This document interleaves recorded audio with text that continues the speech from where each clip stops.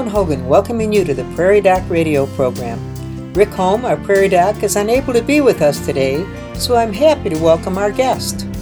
Before I do, I should always mention, because people are concerned about Dr. Holm's health, he is fine. He's just had an opportunity to give a talk on his book this morning, so we let him go, and I'm so thrilled that we let him go because our guest in the studio today has a fantastic subject matter to cover. Our guest is Bernadette Olson. She's an SDSU professor in the Health and Nutritional Science Department. Dr. Olson is also a certified athletic trainer. She's both a teacher and researcher at South Dakota State. Welcome, Bernadette. Yeah, thank you very much for having me on today. Yeah. Well, I'm so glad you're here. And for those who don't know you, and I just knew your husband. I didn't know you. He's been he's a great guy. He's done a lot of work at our home, and we really appreciate it. And you're also the daughter-in-law of Maggie Olson. My goodness, that name is well known in Brookings. Yeah, no doubt. Yeah. No doubt. Yeah, Maggie's been around a long time. Tell me, you're in Brookings now, and you teach at State. Have you lived here all your life? I have not. I've lived in Brookings for 25 years now, so that's probably why you know my husband. Okay. And his family there, Brookings natives. No, I'm from the East Coast. I'm originally from Delaware. I grew up, went to the University of Delaware as an undergraduate. That's where I completed my athletic training degree. I moved to Virginia for 5 years. I worked as an athletic trainer at a small college in Lexington, Virginia, called Washington Lee University. And then I did finished my master's degree at UVA, University of Virginia. And then I moved out here, and I started my position at State as an instructor and an athletic trainer for the athletic department at State, and have gone through many changes since I've been here, and I'm currently in my faculty role, and I teach predominantly in our athletic training education program. Well, that's great. Yep. Well, quite a background. And when I hear UVA, I love South Dakota State, but UVA is not exactly a slough-off school. That's one tough school to get into. It was credentials. It was a great experience. Learned a lot, met great people, still network, and have great colleagues who actually helped me to start this project. Well, good. Yep. And the project Dr. Olson's talking about is a project that she has done research and focused on health and safety in physically active youth. And then she assesses and manages the sports-related concussions. So concussion is the major word today. If you're interested in knowing more about sports-related concussions, especially for children, your research has dealt with high school age or what age children? Yeah, the age group that I focus on is 12 to 18. 12 to 18. Olds. Yep. Okay. And the research has to do with concussions. I want to know all about this, so I think we'll take our first break so that we can then spend a good amount of time discussing the research and what you found about concussions in our youth. Welcome back to Prairie Doc Radio. Happy to have you listening today. As I mentioned at the outset of the program, Dr. Holm is busy talking about his book and another affair, but we're very happy to have us joined today by Bernadette Olson, a South Dakota State University professor in the Health and Nutritional Science Department. Bernadette, you teach athletic training students at South Dakota State. Is this what prompted your interest in concussions? Certainly my background in athletic training definitely had a big role in taking on this project. I think there were probably two things that really spearheaded it. However, about 2009, 2010, I was looking for a clinical research line, something that was popular, but I was very interested in continuing to give back to the community because I had come out of practice in the SDSU sports medicine arena. And then on the other side of it, we had a relationship with Brookings High School as well as 6 area school districts. So I asked them, what topic would you like me to take on? And that year happened to be the year, it was in 2011, it happened to be the year that our sport concussion law went into effect in the state. So they were very passionate about putting into place some sort of program that they could complete some baseline testing for their students, and then if students had concussions, to have a process that we could evaluate those kids. And how perfect. I mean, they're interested in the clinical part of it. Studying rural children and concussions, are they happening in a rural environment, really hadn't been taken on as a research topic. So so we got together. I visited with some colleagues of mine who had been working in this area, and we put our original project together. And I had mentioned to you in preparation, the project is not my own. There's a lot of people that really make the entire process work for us. So that's really how it got. That's how it got started. That's how it got started. Yeah. So 2011, you started a program, and you included 7 area high schools. We right? did. Okay. We did. You know, before we go on with this, you probably should define what is a concussion. Right. So a concussion, first of all, is something. It's a head injury, but it's caused by trauma, meaning that an individual either took a blow to the head, or they fell off their bike and skidded into a curb, they hit their head, or it could also occur in like a whiplash mechanism. So they could hit their body, but throws their head back, causes the brain to bounce across the skull. So it's a traumatic event. The other part of concussion is that it is a physiological change, meaning that the activity that happens between the nerves and the brains, it gets messed up, it gets confused. So it doesn't have a structural change to it, like a skull fracture or a bleed. And that's what actually makes it very difficult to pick up. Like you wouldn't pick it up on an X-ray or a CT scan. They cannot. No, but what we see as a result is those functional changes. People have headaches, and they're dizzy and nauseous, or they can't concentrate. They lose their balance, or they have vision focus. So when we are trying to assess a concussion, that's really what we focus on, are the functional problems that individuals are having. A concussion is a concussion no matter how the trauma comes. We call it a sport concussion when the trauma happens as a result of a sport event, and or the individual has to make a return to play decision. So I'm not just getting better, but am I ready to take on another blow? Am I going to be safe if I get back into that football game or basketball game? Yep.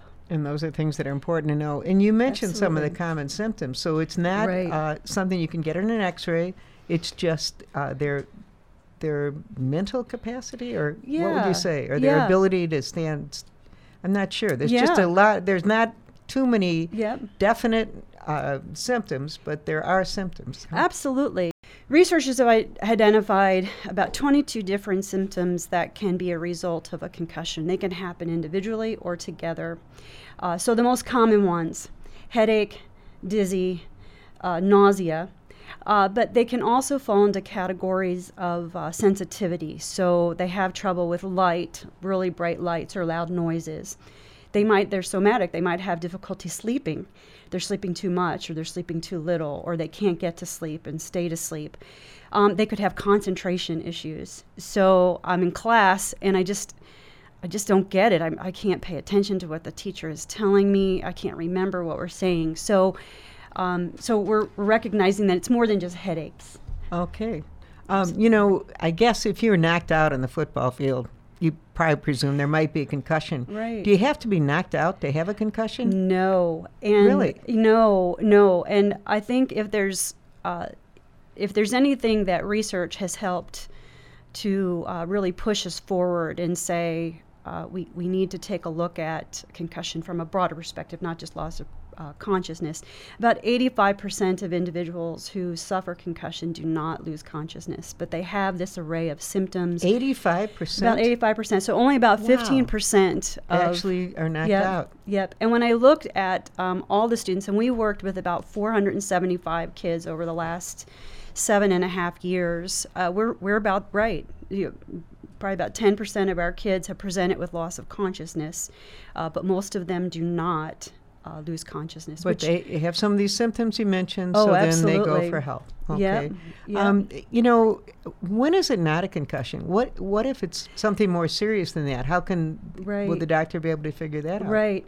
So, I guess more the athletic trainer, because you don't. well, I'm yeah. not sure. Yeah, the sideline evaluation is the hardest. So when you're watching athletic events and they say, oh, somebody has a potential concussion because they saw it, and then you come over, one of the challenging things on the sidelines is that those symptoms don't come up right away. Sometimes it takes 10 minutes, 20 minutes, up to 72 hours. That's as long as I'll go. Before you really will have a symptom. Yeah, before you could really measure the significance of the concussion. So, but in the case that you're not sure, is it something more like a brain bleed, a epidural hematoma or subdural hematoma? Typically, the things we look at are blacking out, losing consciousness. So even if you start oriented, you fade off.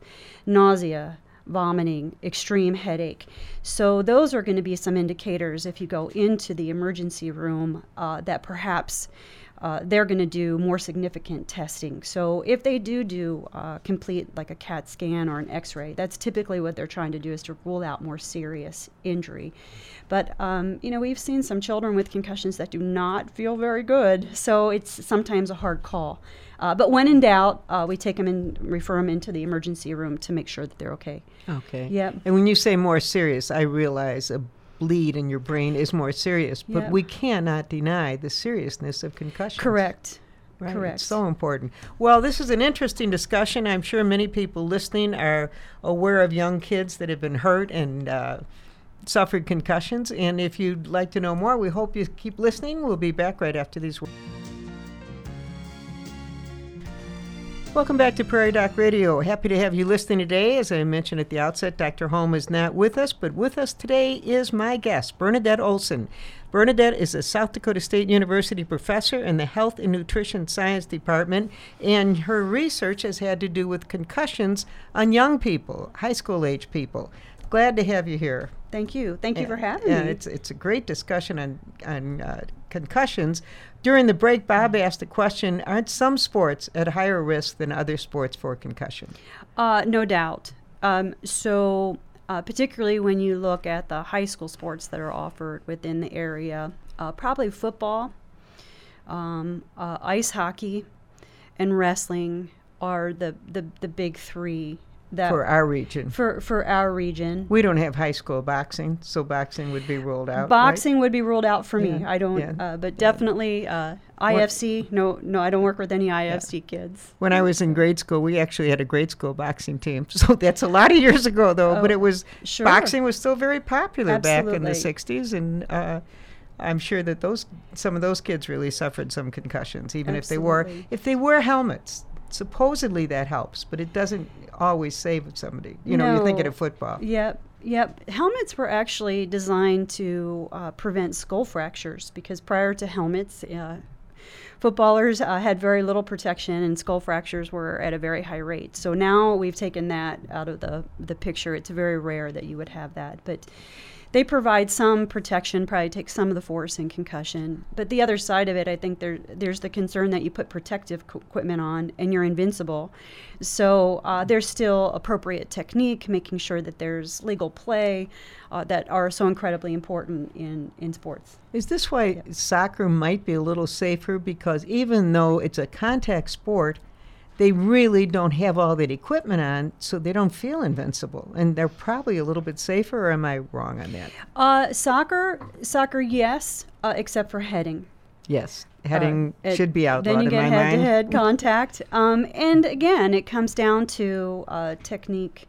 Yeah, absolutely. And then clean play. I mean, there's the difference between malicious heading and heading towards the ball. Mm-hmm. Absolutely.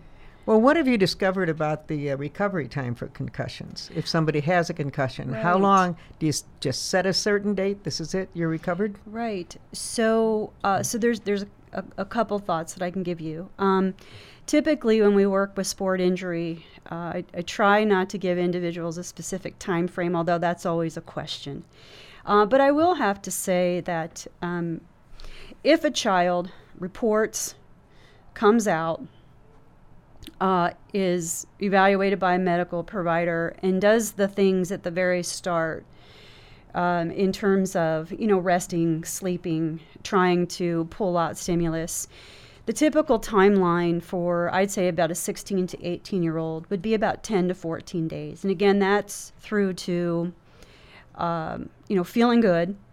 And then we have to also build in a requirement for return to play. So we want them back into school and play, school first, activities of daily living. Then we start adding in some more activity. So For younger children under the age of 16, I would say we could go up to 21 to 30 days. But I'm going to say the caveat too, that's just a general timeline. Every child is different.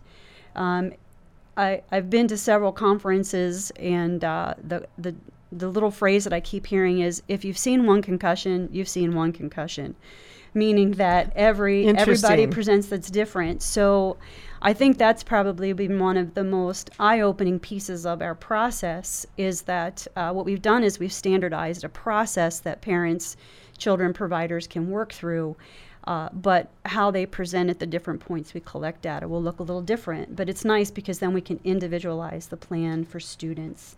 There's also children who will have what we call modifiers. So if children have had previous concussions or anxiety, depression, ADD, ADHD, those are all things that could affect the way that they heal during the process and or how their condition is managed. So that is up to, again, the parent, the child, the provider to make those decisions. So some will go really fast and heal up really quick. Some won't. The last caveat that I'll make, and this is a little bit of advocacy here, children who don't report and try to continue to participate. And this is also not just what we're finding in our research, but this is complemented by what's happening nationally. They take much longer to heal, and they may get to a point where they don't heal up completely and end up in what we call post-concussion syndrome.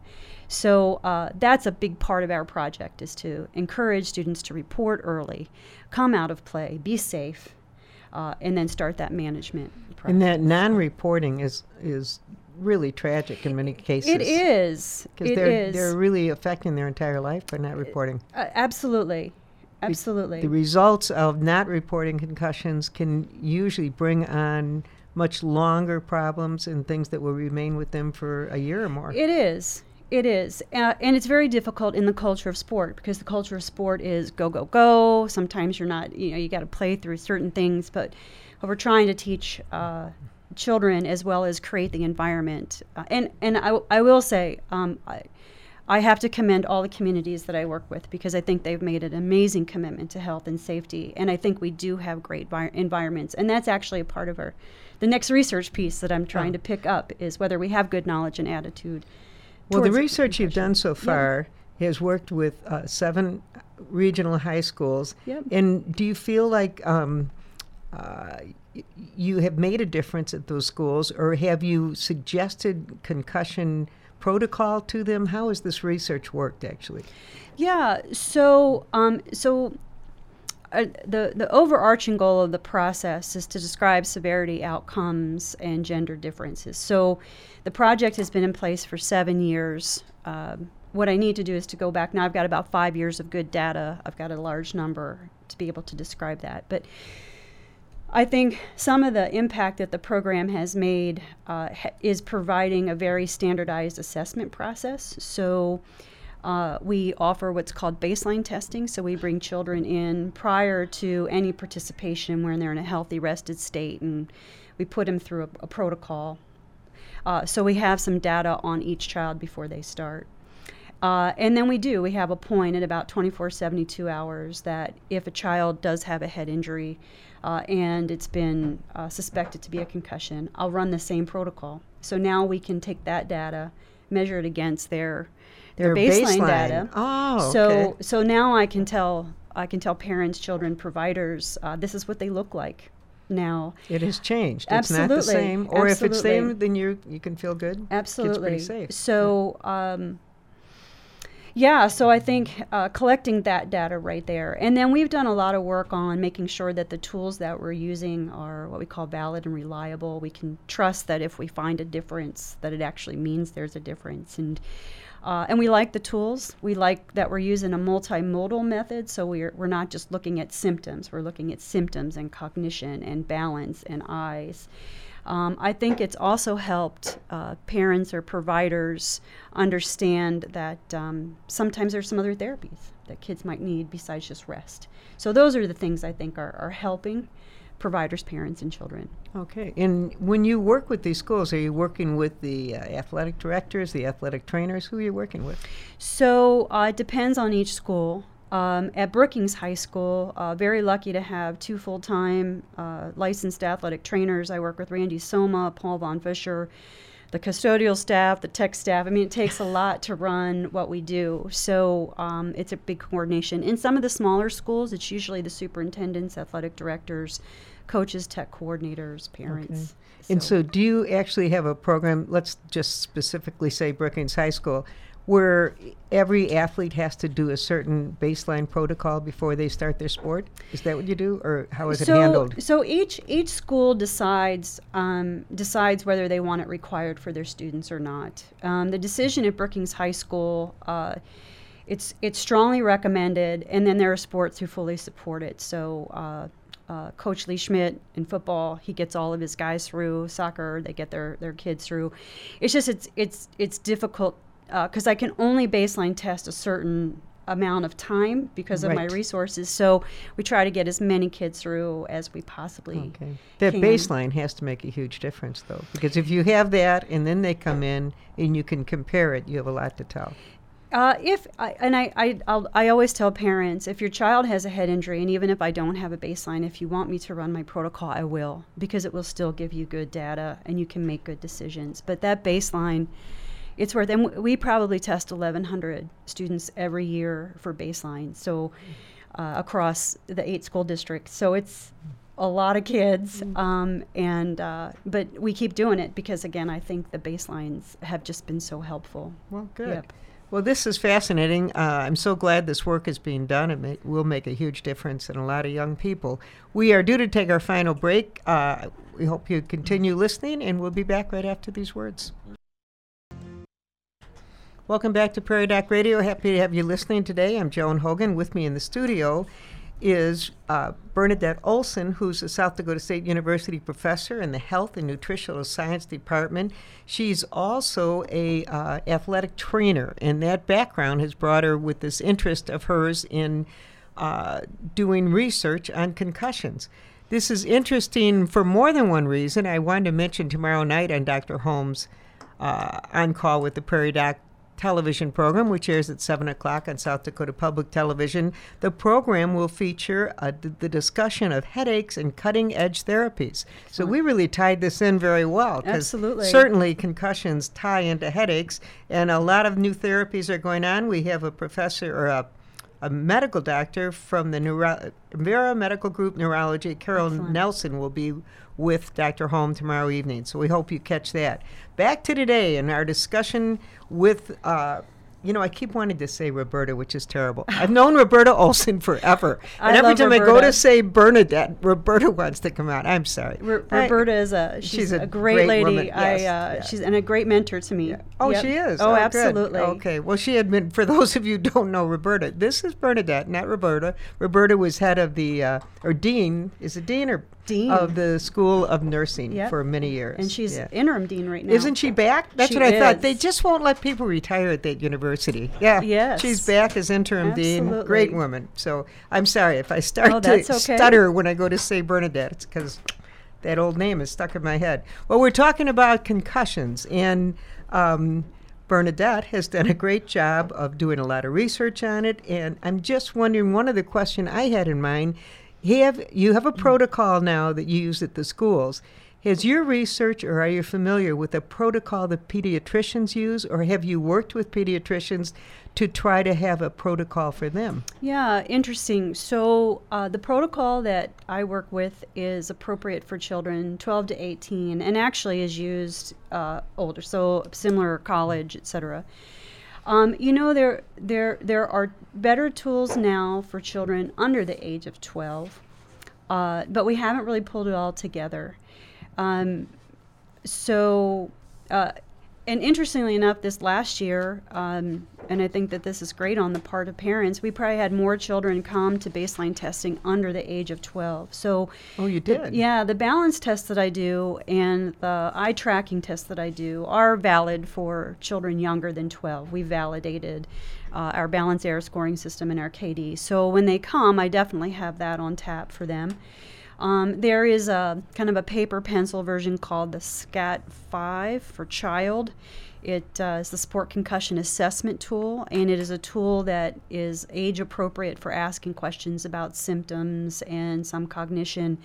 And then the neurocognitive, the computer program that I work with, Impact, also has come out with a child version. So I have not yet worked with pediatricians, but if there's anybody listening, I will start reaching out to make sure that I get their advice. A physician that has helped to guide our project is a doctor by the name of Dr. Sam Schimmelfennig, and he is with Avera McGreevy in Sioux Falls, and he is a pediatrician with a specialty in sport, and he does very much with the sport concussion through Avera Health in Sioux Falls, and he's helped guide the project as well.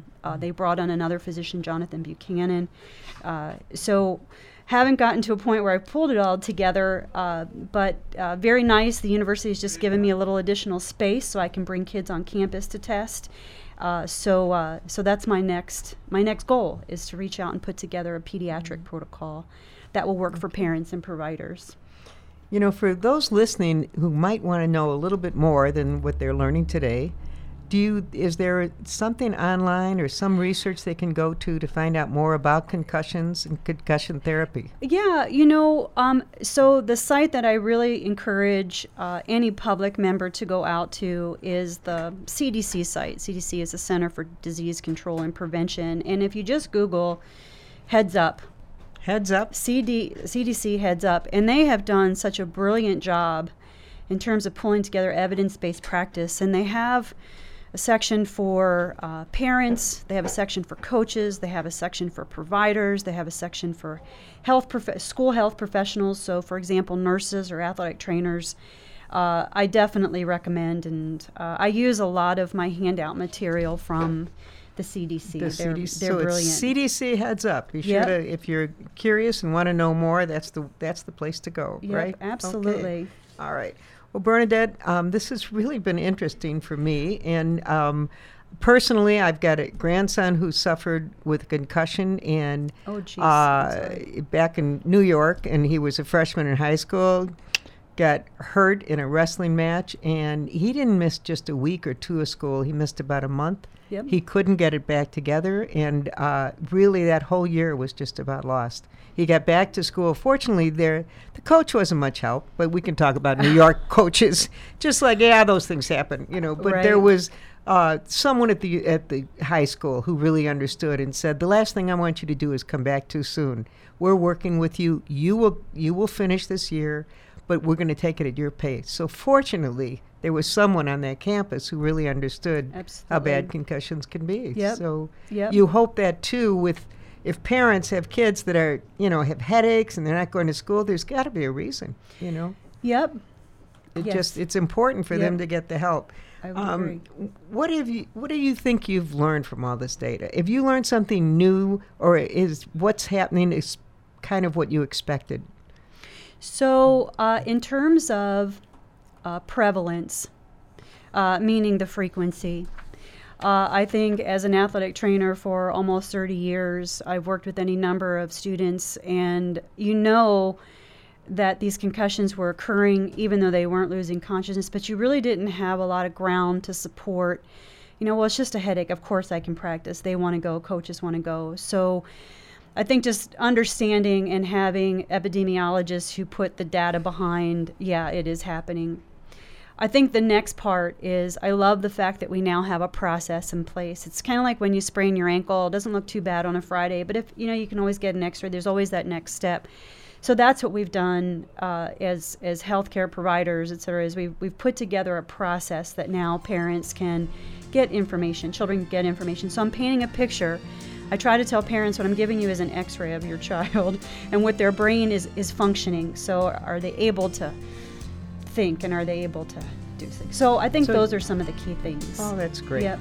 Well, thank you so much. I can't believe we've run out of time. This is an interesting discussion. It could probably go on a little while longer, but we hope all of you have enjoyed our Prairie Doc radio program, and will listen again for Prairie Doc, brought to you by the Avera Medical Group, Brookings. Be sure to follow Prairie Doc on Facebook and YouTube for free and easy access to the entire Prairie Doc library. As always, you can hear and see more from Dr. Holm online at prairiedoc.org. Thanks a lot, Bernadette, for being with us. Thank you so much for having me today. Okay, and I'll finish with Dr. Holm's usually finishing words. Stay healthy out there, people.